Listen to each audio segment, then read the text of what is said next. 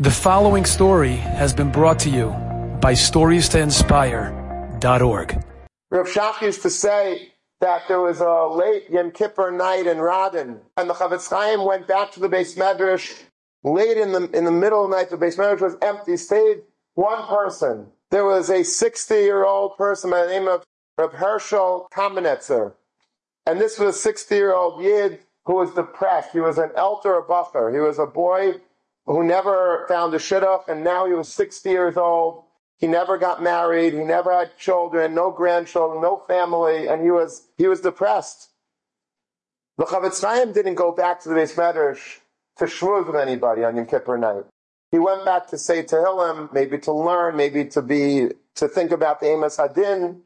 But he saw this broken Yid sitting in this Beis Medrash, and he went over to him, and he spent a very long time with him, and he told him about all of the troubles that he had in his life, and how when he was a little boy, the Maskilim tried to chop him, and he almost went with the Maskilim and become an enlightened Jew because he was a very bright young man, and the Maskilim loved that type of guy, and he had to run away from home and from where he lived just to escape the Maskilim. And then he said to this Reb Hershel Kamenetzer, and you should know that when I got married, I was Red Shidduchim of very wealthy girls. I could have married a very wealthy girl, and there was a promise of being able to sit comfortably and learning the rest of my life.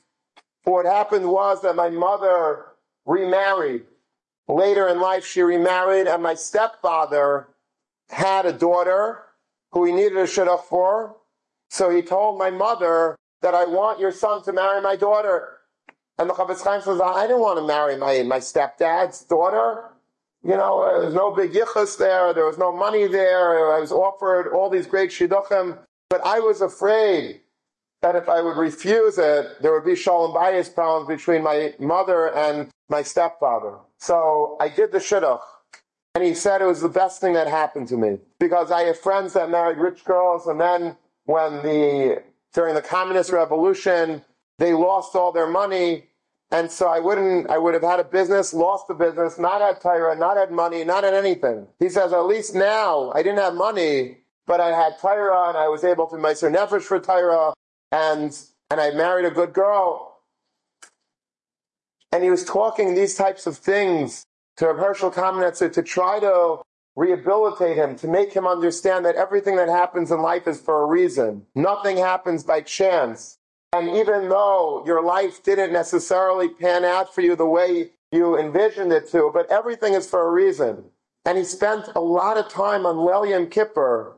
And the Chofetz Chaim knew about the preciousness of time. The Chofetz Chaim teaches us how important every second is. But he spent that precious night of Yom Kippur telling Reb Hershel Kamenetzer all of these things just to be menachem, to console him. And Rav Shach knew this story because who told Rav Shach this story? It was an empty Beis Medrash. The Chofetz Chaim wasn't telling anyone this story. Rav Shach heard this story directly from Reb Hershel Kamenetzer himself. The Gemara tells us in Sanhedrin, Kol HaMekayim Nefesh Achas MiYisrael Ki'ilu Kayim Olam Molu, which means that you don't have to be a person that literally saves the universe to be important in life. You don't have to be a Noach, or you don't have to be an Avraham Avinu, or an Esther Amalka, Chayni Amagal, Moshe Rabbeinu in order to save a life, to save a world. All you have to do is save a single life. How do you save a single life?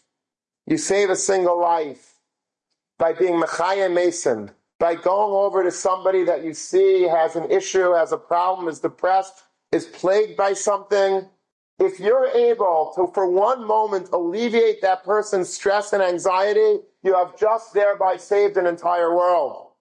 Enjoyed this story? Come again. Bring a friend. StoriesToInspire.org